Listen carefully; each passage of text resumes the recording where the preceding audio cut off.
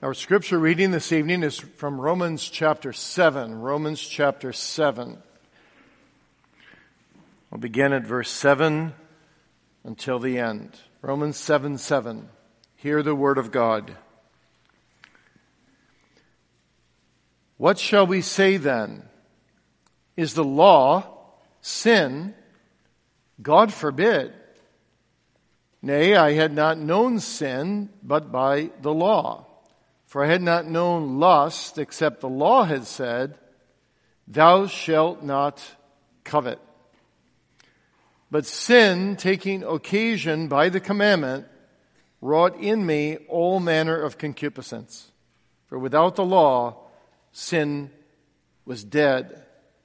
For I was alive without the law once, but when the commandment came, sin revived, and I died. And the commandment which was ordained to life I found to be unto death. For sin, taking occasion by the commandment, deceived me, and by it slew me. Wherefore the law is holy, and the commandment holy, and just, and good. Was then that which is good made death unto me? God forbid. But sin, that it might appear sin, working death in me by that which is good, that sin by the commandment might become exceeding sinful. For we know that the law is spiritual, but I am carnal, sold under sin. For that which I do I allow not.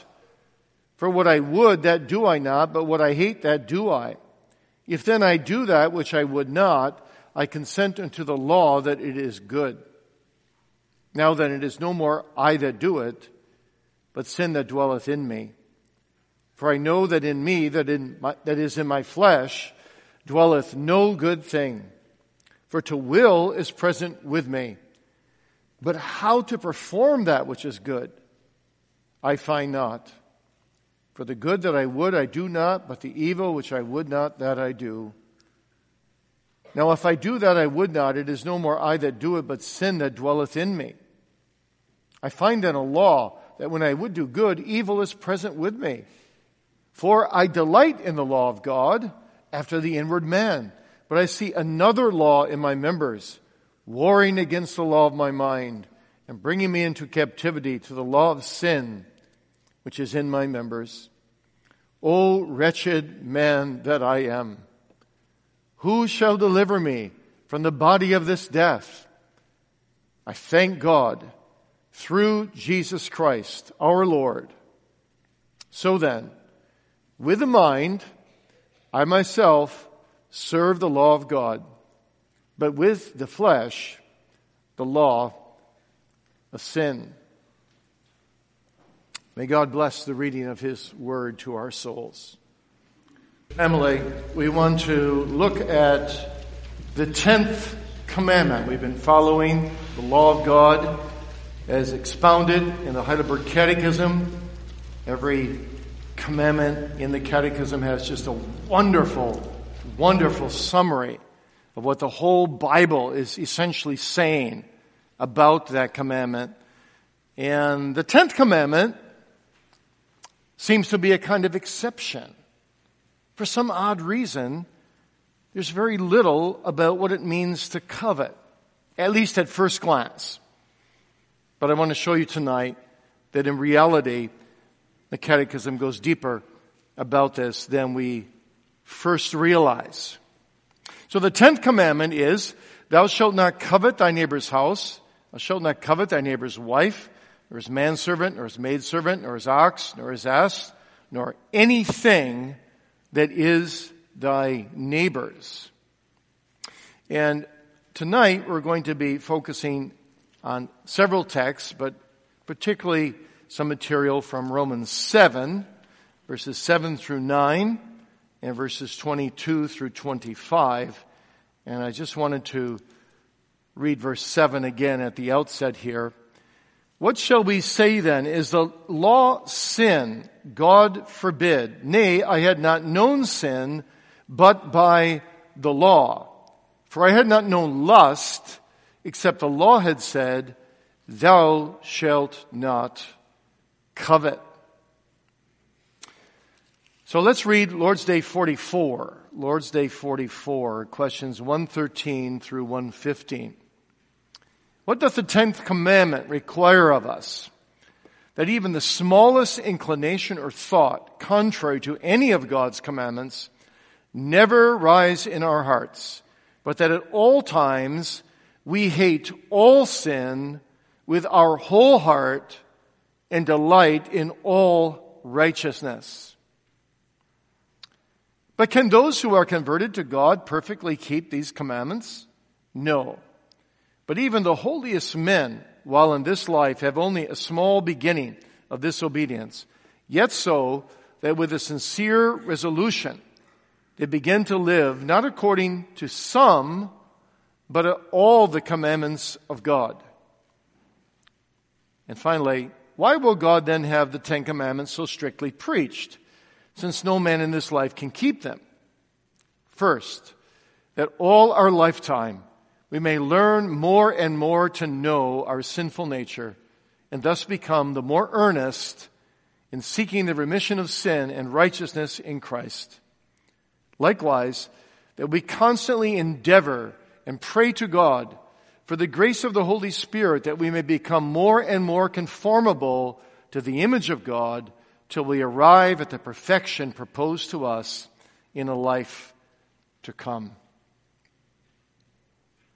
When I read this Lord's Day, I just marvel that God gave a 26-year-old man and a 28-year-old man such wisdom to summarize the 10th commandment and then all 10 commandments in so few words. And what a treasure we have before us tonight in this topical sermon on the 10th and the 10 commandments. So we're going to talk about the fruits of that. Hence the title, Fruits of the 10th and the 10 Commandments. The 3 of them we'll see: a wholehearted hatred against sin, question 113, a sincere resolution for obedience, question 114, an earnest search for conformity to Christ, question 115. Now, a good deal of our time will be spent on 113, so points 2 and 3 will be after we sing this evening. So what does it mean to covet? What does it mean to covet? Well, the Hebrew Old Testament word for covet really means to delight in something and to love it passionately. It means negatively, the sinful side of it, to regard something that I don't have as essential to have. That is, to set my affections on an object that I love but is not really legitimate for me. Now, covet can also be used in a good way, of course. Paul in the New Testament says, covet earnestly the best gifts. Covet earnestly. 1 Corinthians 12:31. So it's biblical, for example, to covet, to desire earnestly the prayers of God's people. But usually in the biblical context, the word covet is used negatively, desiring illegitimate things, craving something that my neighbor has that I don't have but wish I had. So boys and girls or young people, sometimes you might covet something you see in one of your peers or something one of your peers has. I remember my wife coming home from teaching Sunday school several years ago and telling me this incredible story of asking for prayer requests of the 6 and 7-year-olds Sunday afternoon. And one little boy raised his hand and he said, "I need a bike." But there was a little girl there was 6 years old also, and she just piped right up. She was a pretty good little theologian. She said, "That's not a need, that's a want." And see, that's exactly right. That little boy was coveting, wasn't he? Coveting resides in all of our hearts. Whether we're 2 years old and fighting our brother and sister because we want something that our brother and sister has right now, whether we're a teenager or whether we're already old and still desiring things from this life. Are you coveting something right now in your life that you wish you had? Some possession? Or are you like the woman of Shunem? When Elisha asked, "I'll give you anything you want, basically. Just let me know." And she said, "Well, I dwell among my own people. I'm content with where I'm at and with what I have." So that's the Old Testament word for covet. The New Testament has two words actually in Greek that are translated as covet. One word simply means a lover of silver. In the King James Version, it's translated a lover of money. That is to say, someone who loves money that always wants more and wants to covet it. It means to be driven by the desire to always have more. So to covet in this sense means you shall not crave that which belongs to someone else, whether it be his home, his wife, his car, his job, his money, or anything else. So this word really accents this idea of craving. Now,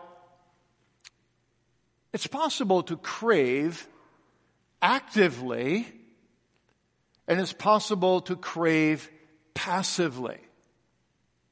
That's why some of our forefathers made a distinction between active covetousness and passive covetousness. What does that mean?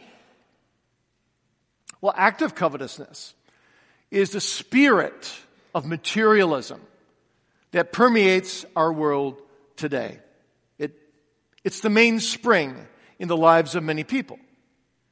It rules the heart and ruins the soul. The spirit of covetousness causes a person to aggressively go out and try to get something. And then when you get it, 2 weeks later you need to get something else. It's like a little child gets a brand new toy, plays with it for a couple days, and suddenly the toy is set aside. I want a new toy. But it's not just children, it's adults. My son actually has told me sometimes that when they buy a home and they clean it out and fix it up and then resell it, he says, you won't believe the stuff that some people leave behind. Just valuable stuff, but they had it for a little while. And they thought they needed it, and then they just discarded it, and it just piles up in their home. Stuff and more stuff and more stuff. It's symptomatic, you see, of a covetous personality. That's a problem. It's sort of like opening a Pepsi. And you drink it and it tastes good, and you put it back in the refrigerator and you forget that it's there, and 4 days later, a week later, you try the other half. Oh, no fizz in it. Doesn't taste good anymore. And that's the way it is with a lot of things. It loses its fizz in a matter of days. And people just discard it. And they're looking for something else. You see, the problem is, what you really need is you need God. And only God can fill your empty heart. And yet you keep trying to believe the devil and worldly people that somehow, if you only had this or that, you'd be happy. You'd be content. And so you go out and buy it. You put it on your credit card when you don't have money on the card. You go beyond your limits. You're driven then by active covetousness. But there's also a thing called passive covetousness. It's a bit different. That's involved when you don't actually go after the things you crave. Maybe you realize you just don't have the money or for a variety of reasons. Maybe you don't have the opportunity, but you still crave them. Passive covetousness works on the inside. It actually makes you resentful of people that have things or gifts that you don't have. And it can make you jealous. It can make you bitter. It even can make you judge other people. Say, well, so-and-so has that, and I wish I had that, but why? What's he doing buying that anyway? He can't afford it. He shouldn't be having it. And you smolder on the inside. And you judge other people. But either way, you see, whether it's passive or active, covetousness focuses on things, on outward success in life, on outward appearances perhaps, or on popularity. Maybe you're in high school and you wish you were as popular as someone else. That's covetousness. Or maybe you're covetous of positions or influence. You see, the bottom line of covetousness is that it's selfish. Your life is revolving around you. Covetousness says, I'm the center of this world. I'm center stage of my life. Everything must revolve around me. Everything must come to me. I want that person's job, or I wish my wife was like that husband's wife, or I want that person's friends. And this is essentially worldly to the core. This is the philosophy of this world. I am the God of this world. The be-all and the end-all is me. And the 10th commandment, you see, demolishes the whole rationale of how this present evil world lives. And so it's no wonder that this world is hostile to God and to His Word, because the Bible actually tells us to live exactly the opposite way, to love God above all, and to love my neighbor as myself. Thou shalt not covet. So the point of this commandment, and Paul makes that point so well in Romans 7, is that other commandments can seem so obvious on the surface. If you go out and steal something, you've broken the 8th commandment. But coveting is an internal commandment of the heart, more than any other. That's why Paul said it was because Paul was strict, right? He was a Pharisee. He was obeying all the outward elements of the commandments. But he said, when God showed me, thou shalt not covet. But God showed me my inner heart. Sin revived. I realized I was a sinner after all. And I died. I died to my own righteousness. You see, covetousness is the worst kind of enemy you can have. Because it's an internal enemy. It betrays you. It betrays you against yourself from inside of you. It backstabs you. No one likes to be backstabbed by someone else. But covetousness does it to yourself. It leads you into every other sin. Covetousness is lurking. Did you ever think about that? Behind nearly every other sin you commit. And that's why this commandment is actually a compassionate commandment. Because God is warning you, judging you, of course, but warning you not to live this way, not to live like the world lives. He wants to give you a lesson of the anatomy of your own soul. He wants to dissect your soul. He wants to show you who you are, how you function. He wants to show you your inner problems. That you too are a fallen sinner, and you too are prone to put your heart in the things of this life. So this commandment, the Holy Spirit uses to help us see who we are, to give us self-understanding, to understand what makes you tick, what pleases you. Is it the things of God? Is it the glory of God? Or is it stuff or things you want in life or people you want around you? Does that satisfy you? And the 10th commandment is saying to you, don't covet. Don't give room to these natural grasping ways. You grasp things and take them to yourself. But you're to live a life of open hands where you give away. It is more blessed to give than to receive, Jesus says. See, if you covet and it gets inside of you, it's sort of like getting cancer. It will just spread and it will take over. It will take control of you. Some time ago, I saw a woman walking down Leonard Street. A small woman with a big dog. And she was taking the dog for a walk. Well, that's what we say. But when I watched the two of them walk, I actually thought the dog is taking her for a run. I mean, the dog was about as big as the woman, and the woman was just trying to keep up with the dog. The dog was stronger than she was. She was at the other end of the leash, running to keep up. And you see, that's what covetousness does. It's pulling at you. You look at something and say, well, I really should have that. Everyone else in my business has that. I think I'll go out and I'll get it. But you don't think of the possible temptations, the consequences, the money, the effort. And this will be just another thing that you've got to keep up with in your life. And you've got too many things already, too many possessions already. That little dog becomes a big dog.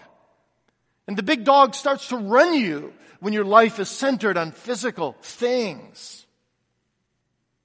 So covetousness has a way of taking charge of your life, going ahead of you, running you from within. And when it does that, you see, it may look beautiful, it may look attractive, but it actually stifles you. It's like an ivy that chokes a good plant. Covetousness is choking you from within. And so that's what our instructors are getting at. Even though they don't address covetousness directly, what they're saying is, this is a summary commandment. It summarizes all the other sins. Think about it with me. What motivates people when they murder someone else? Usually they're covetous about something.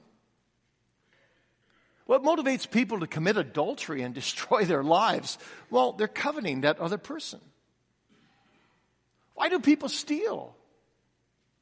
Well, they usually, at least, are coveting the thing they steal.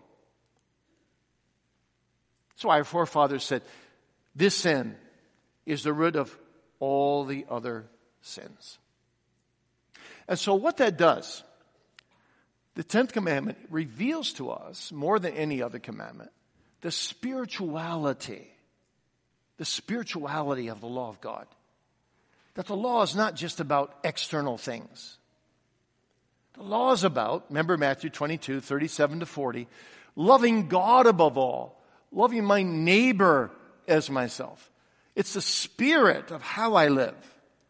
And when I'm not doing that, when I'm living with life surrounding me, I'm sinning against the law every single second of my life when I'm not a true believer.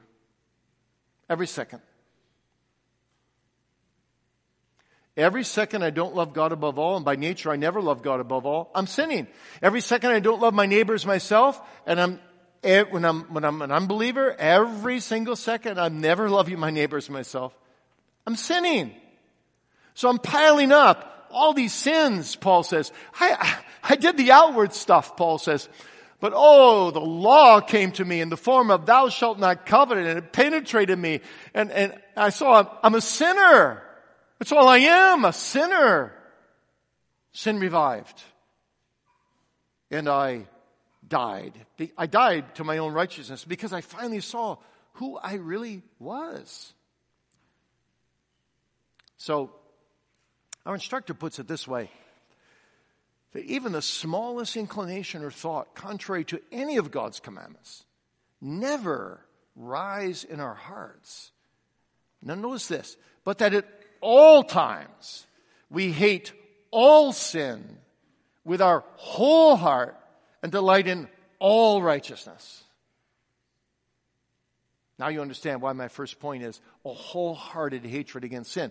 When God uses the law to show us who we are, and we see our need for a Savior outside of ourselves, and we see the dastardly character of our sin and our sinful nature and how that we desperately need a Savior, we will come to hate all sin, all sin. I wish that all sin in me were dead. Every believer can say that. I hate it. I hate not living for the purpose for which I am created. But not only do you hate it when you're a true believer, but God hates it as well. God hates covetousness. He hates it for 3 reasons. Number 1, because it excludes him. Covetousness puts stuff on the throne, or me on the throne, instead of God. It seeks to ungod God.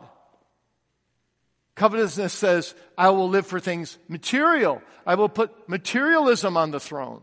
I'll put myself on the throne rather than the living God. And secondly, covetousness insults God. It insults God. It's God who made you and me the crown of His creation for one purpose, to glorify Him, to love Him above all, to worship the Creator of the creation and not worship the creation. He made us as His masterpiece.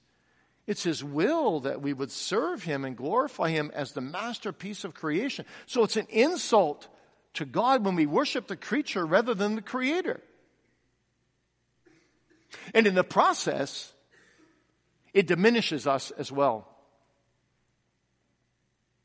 It makes us so shallow. We think the more we get, or the more we get the things we want anyway, the more important we are. The more we have, the more special we are. But God looks at the heart. God looks at your heart and says, I made you with an eternal soul. But look at what you're buying. Look at what you're craving. Your soul is being sold to a perishing world. You're deceived. You're belittling yourself. You could have me. You could have treasures far more than any earthly thing can afford. Whom have I, Lord, in heaven but Thee? And there is none upon earth that I desire beside Thee, said Asaph. That's what you want, if you really want to live for the purpose for which you were created. And you see, when you miss that purpose, you're just deluding yourself. You're just being a self-sufficient worldling, or trying to be, who thinks only about shallow things. So covetousness excludes God, tries to push Him out to the marginalia of my life. It also insults Him, and then it calluses us. And God hates that. God doesn't want us to have a seared conscience, to be calloused, to be hardened, to be coarse and abrasive against Him. But that's what covetousness does. Covetousness makes me not feel the pain of my neighbor when he's in pain. Covetousness makes me only feel things about myself. All the tears I shed are all about me. Selfish tears. When we get covetousness in our blood, we really treat other people like objects. We use them to try to get what we want. It's so sad. It's such a sad, shallow way to live. We need God. God will teach you how to love. God will teach you how to glorify Him. No psychologist can give you some kind of treatment to solve this problem. No medicine can be taken to solve this problem. No chemotherapy will do the job. You can't take covetousness out of you once it gets into you. Only God can do it. And why? Well, it all goes back to our fall. Genesis 3, verse 6. Eve coveted that fruit. She saw it was good taste. She thought she'd become wise with it. It was all about her. She took of it, she ate, she gave it to Adam. And that nature is now passed down to all of us. We get it straight from our parents. The sin of it is imputed to us, and the pollution of it is passed down by our parents. We come into the world as covetous people. You don't have to teach an 18-month-old toddler how to be covetous, do you? One of the first words they learn is me, mine, my. They're covetous. So there is only one, who can cure us of the covetousness we have by nature. And He's the one who can come inside of us by His Holy Spirit and remake us into a new creation and rebuild us from the inside out. And that's exactly what we need, dear church family. We don't only need God to forgive us, as great as that is. Forgiveness is a wonderful thing. But we need to be born again. We need a new heart, newly fashioned, refocused. We need invasive divine surgery. We need a divine Savior who gives a new taste. So we learn to taste the things of God, to love the things of God, to love things spiritual and heavenly, a taste restored that we lost in paradise. And that's only the Holy Spirit who can give that to us. He can make us a self-giver rather than a self-taker. Because the Son that He reveals to us is the utterly non-covetous Redeemer. He determined from the stillness of the council of peace in the past to remake lost sinners. He determined to make them enjoy Himself and enjoy insights into His truth. He determined to give them hearts for things that are more noble than those things that are limited to this earth. He determined to be Himself the remedy. And to accomplish that, He had to come and pay the price of sin. He had to come and give His blood to die on the cross without a single possession to His name. His last possession, His robe, was taken from Him, and there He hung, naked on the cross, with nothing of this world's goods. But He was a Savior of sinners all over the world, so that poor, needy sinners, covetous sinners, may come to Him with empty hands, holding nothing but sin, holding nothing but covetousness, and may find at the cross forgiveness and deliverance and the power to be remade. Jesus is the answer. By the Spirit, taking the things of Christ, revealing them to us for this sin of covetousness. He's the antonym of all our sins. He left His crown, He left His throne, He left His glory to come in Bethlehem's manger, to trod the Via Dolorosa, to cast aside all the wealth of glory, to empty Himself and make Himself of no reputation. And Paul says, let this mind be in you that was in Him. Our Savior is the profound opposite of all covetousness. Christ punished instead of me. Christ now interceding, living for me. Giving, still giving, giving. His whole self for His turtle dove. His heart is set upon His church, whom He loves. He's the ever liveth one, ever living. He's always living to make intercession for you, dear believer. His work wasn't done. His work of humiliation was done on Calvary. But His work is going on even now. He's always giving. Because He loves to do His Father's will. And He loves you. And He rejoices over you with singing. Isn't that amazing? He's so centered upon your spiritual well-being. He's your remedy for all your covetous, grasping ways. And He can turn your hands from going like this to going like this. To be a giver.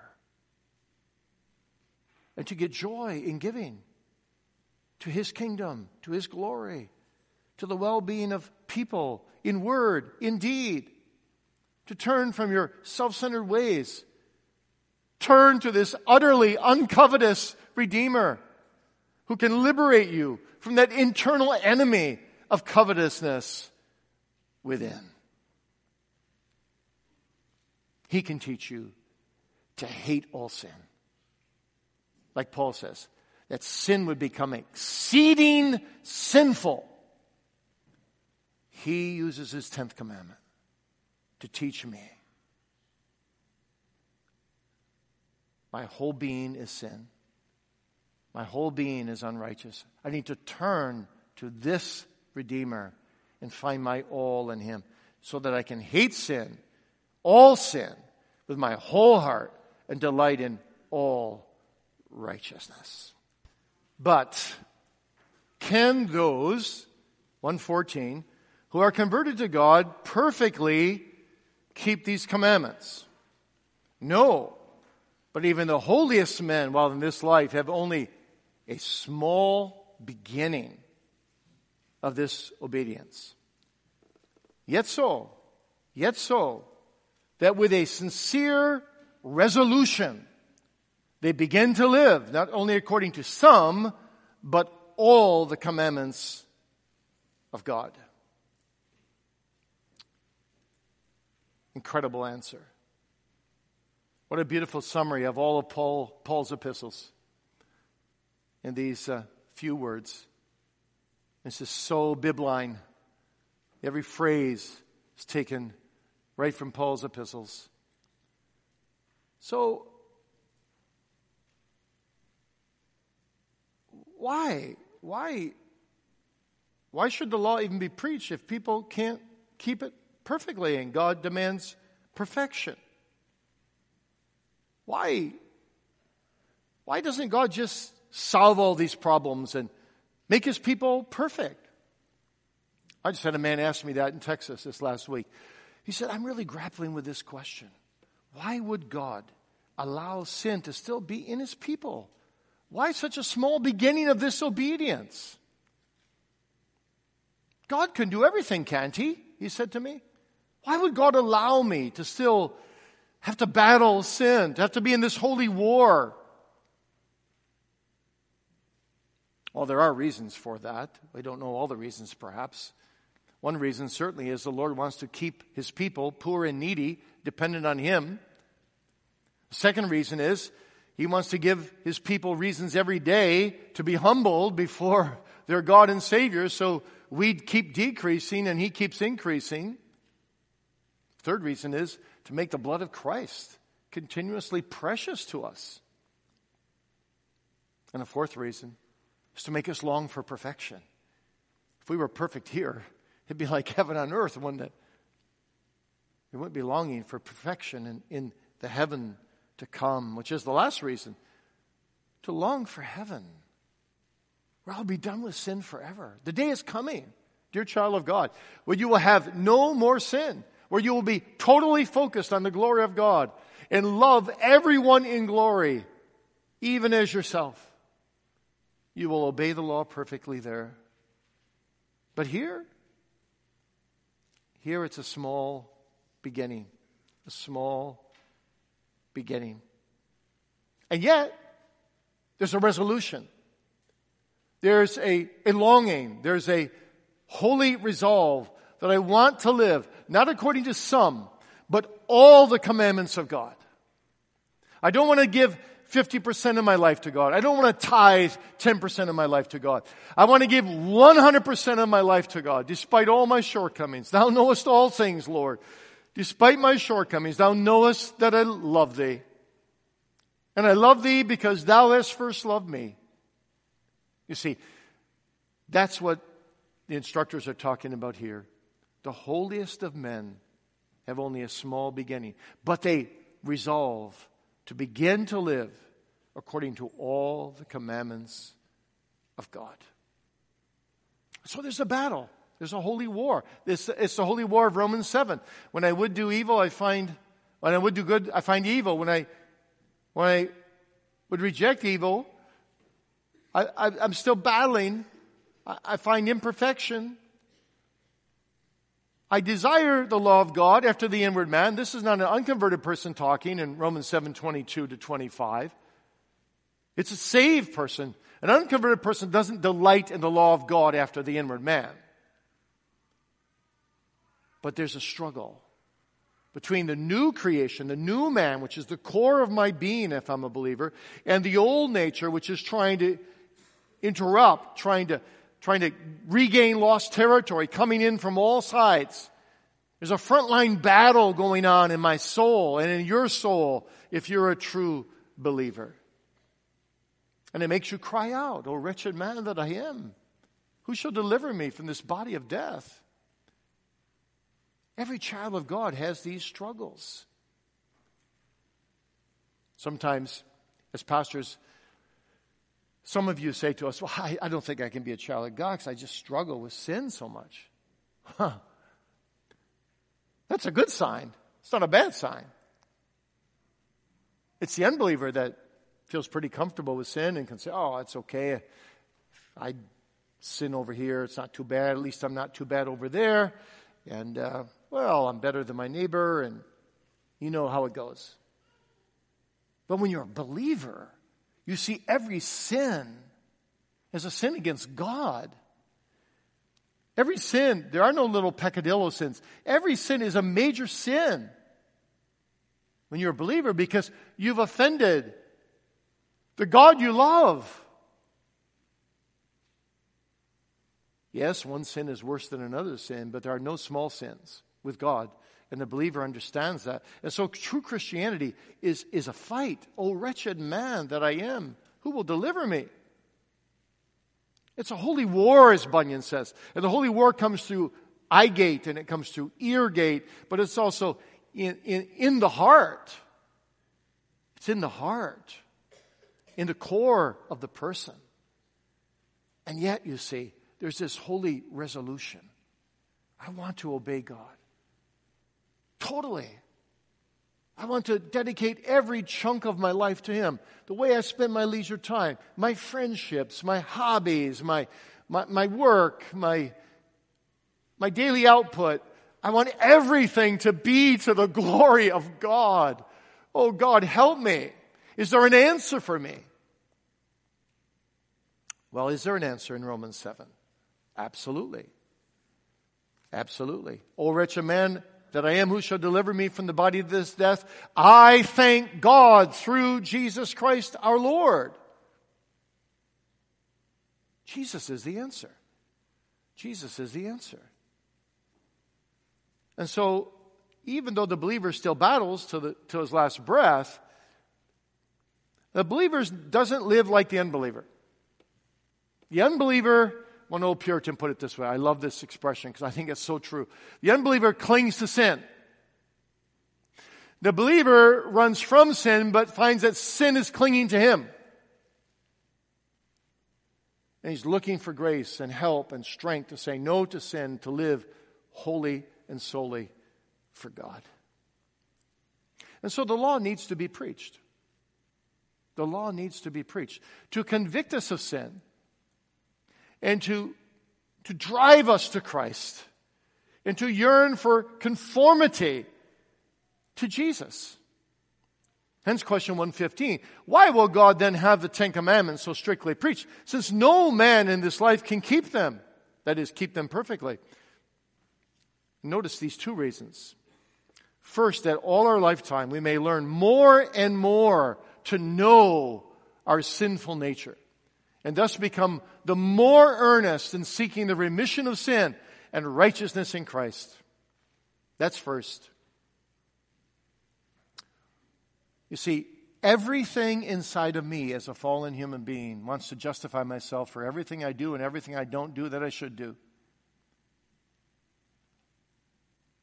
The natural man has a way of justifying every sin of commission, every sin of omission.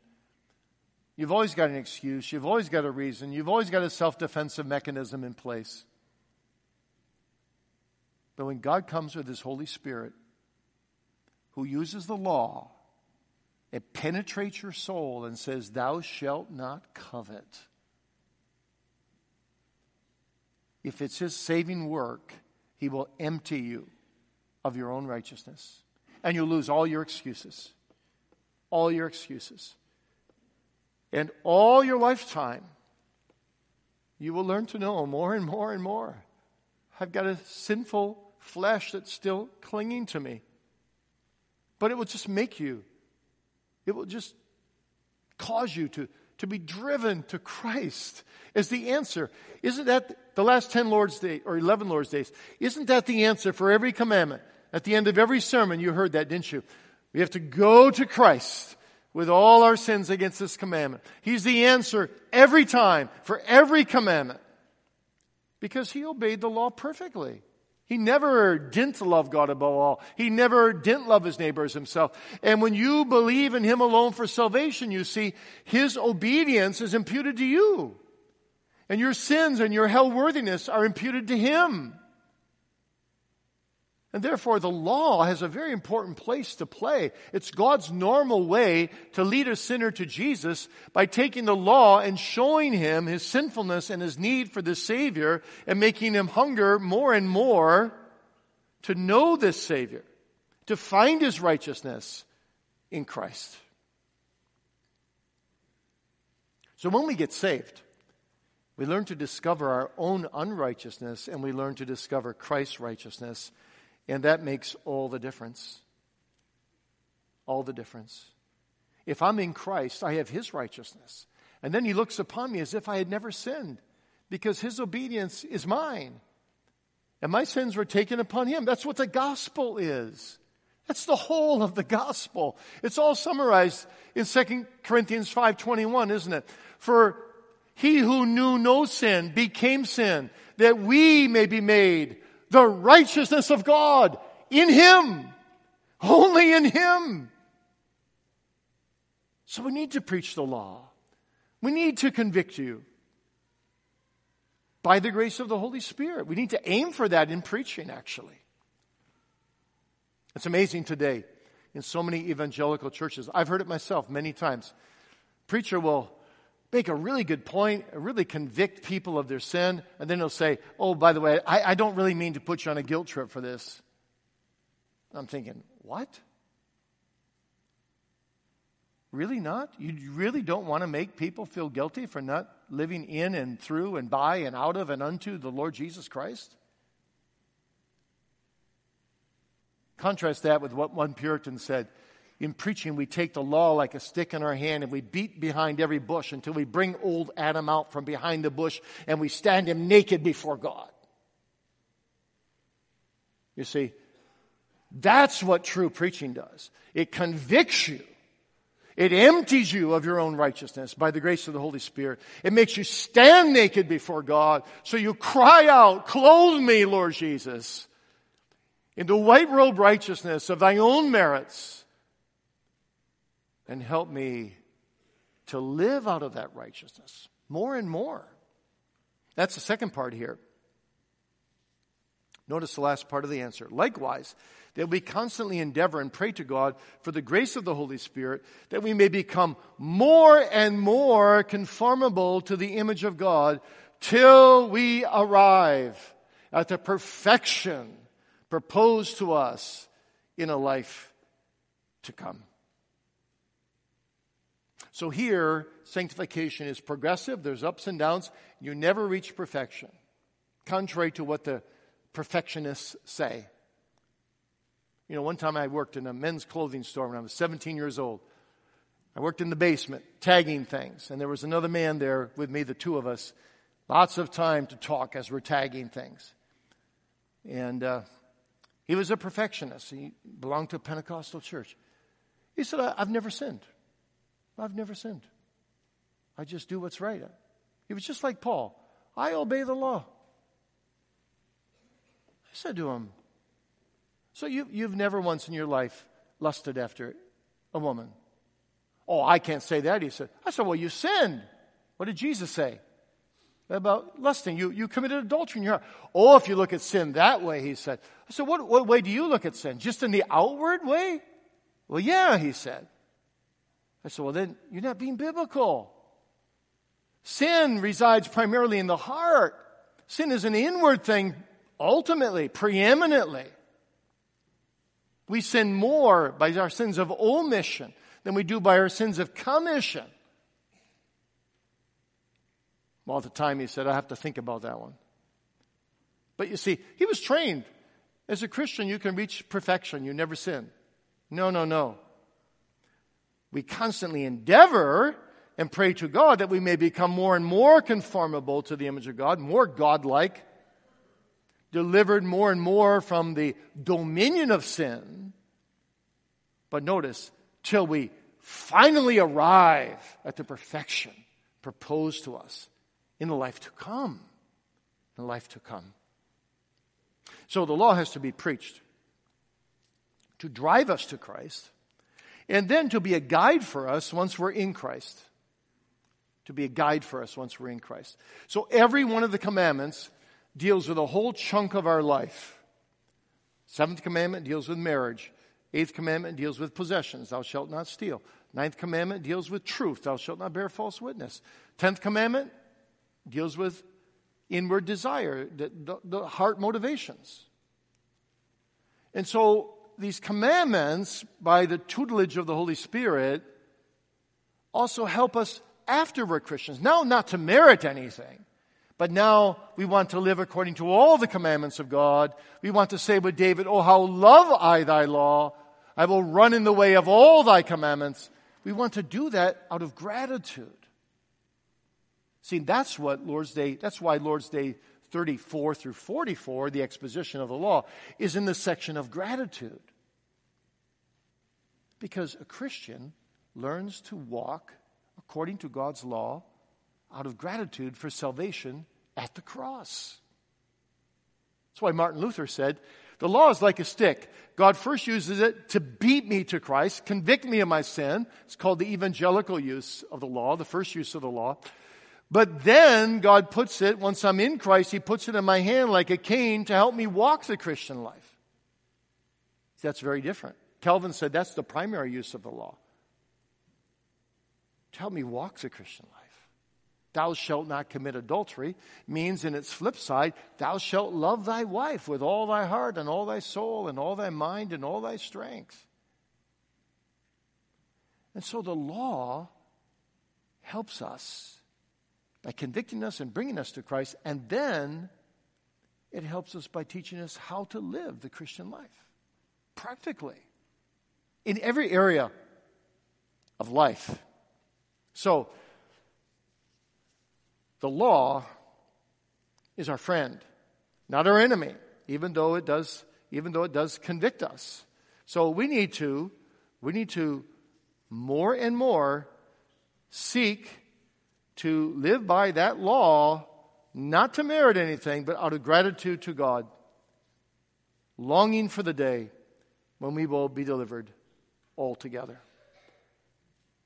So the law is the servant of the gospel.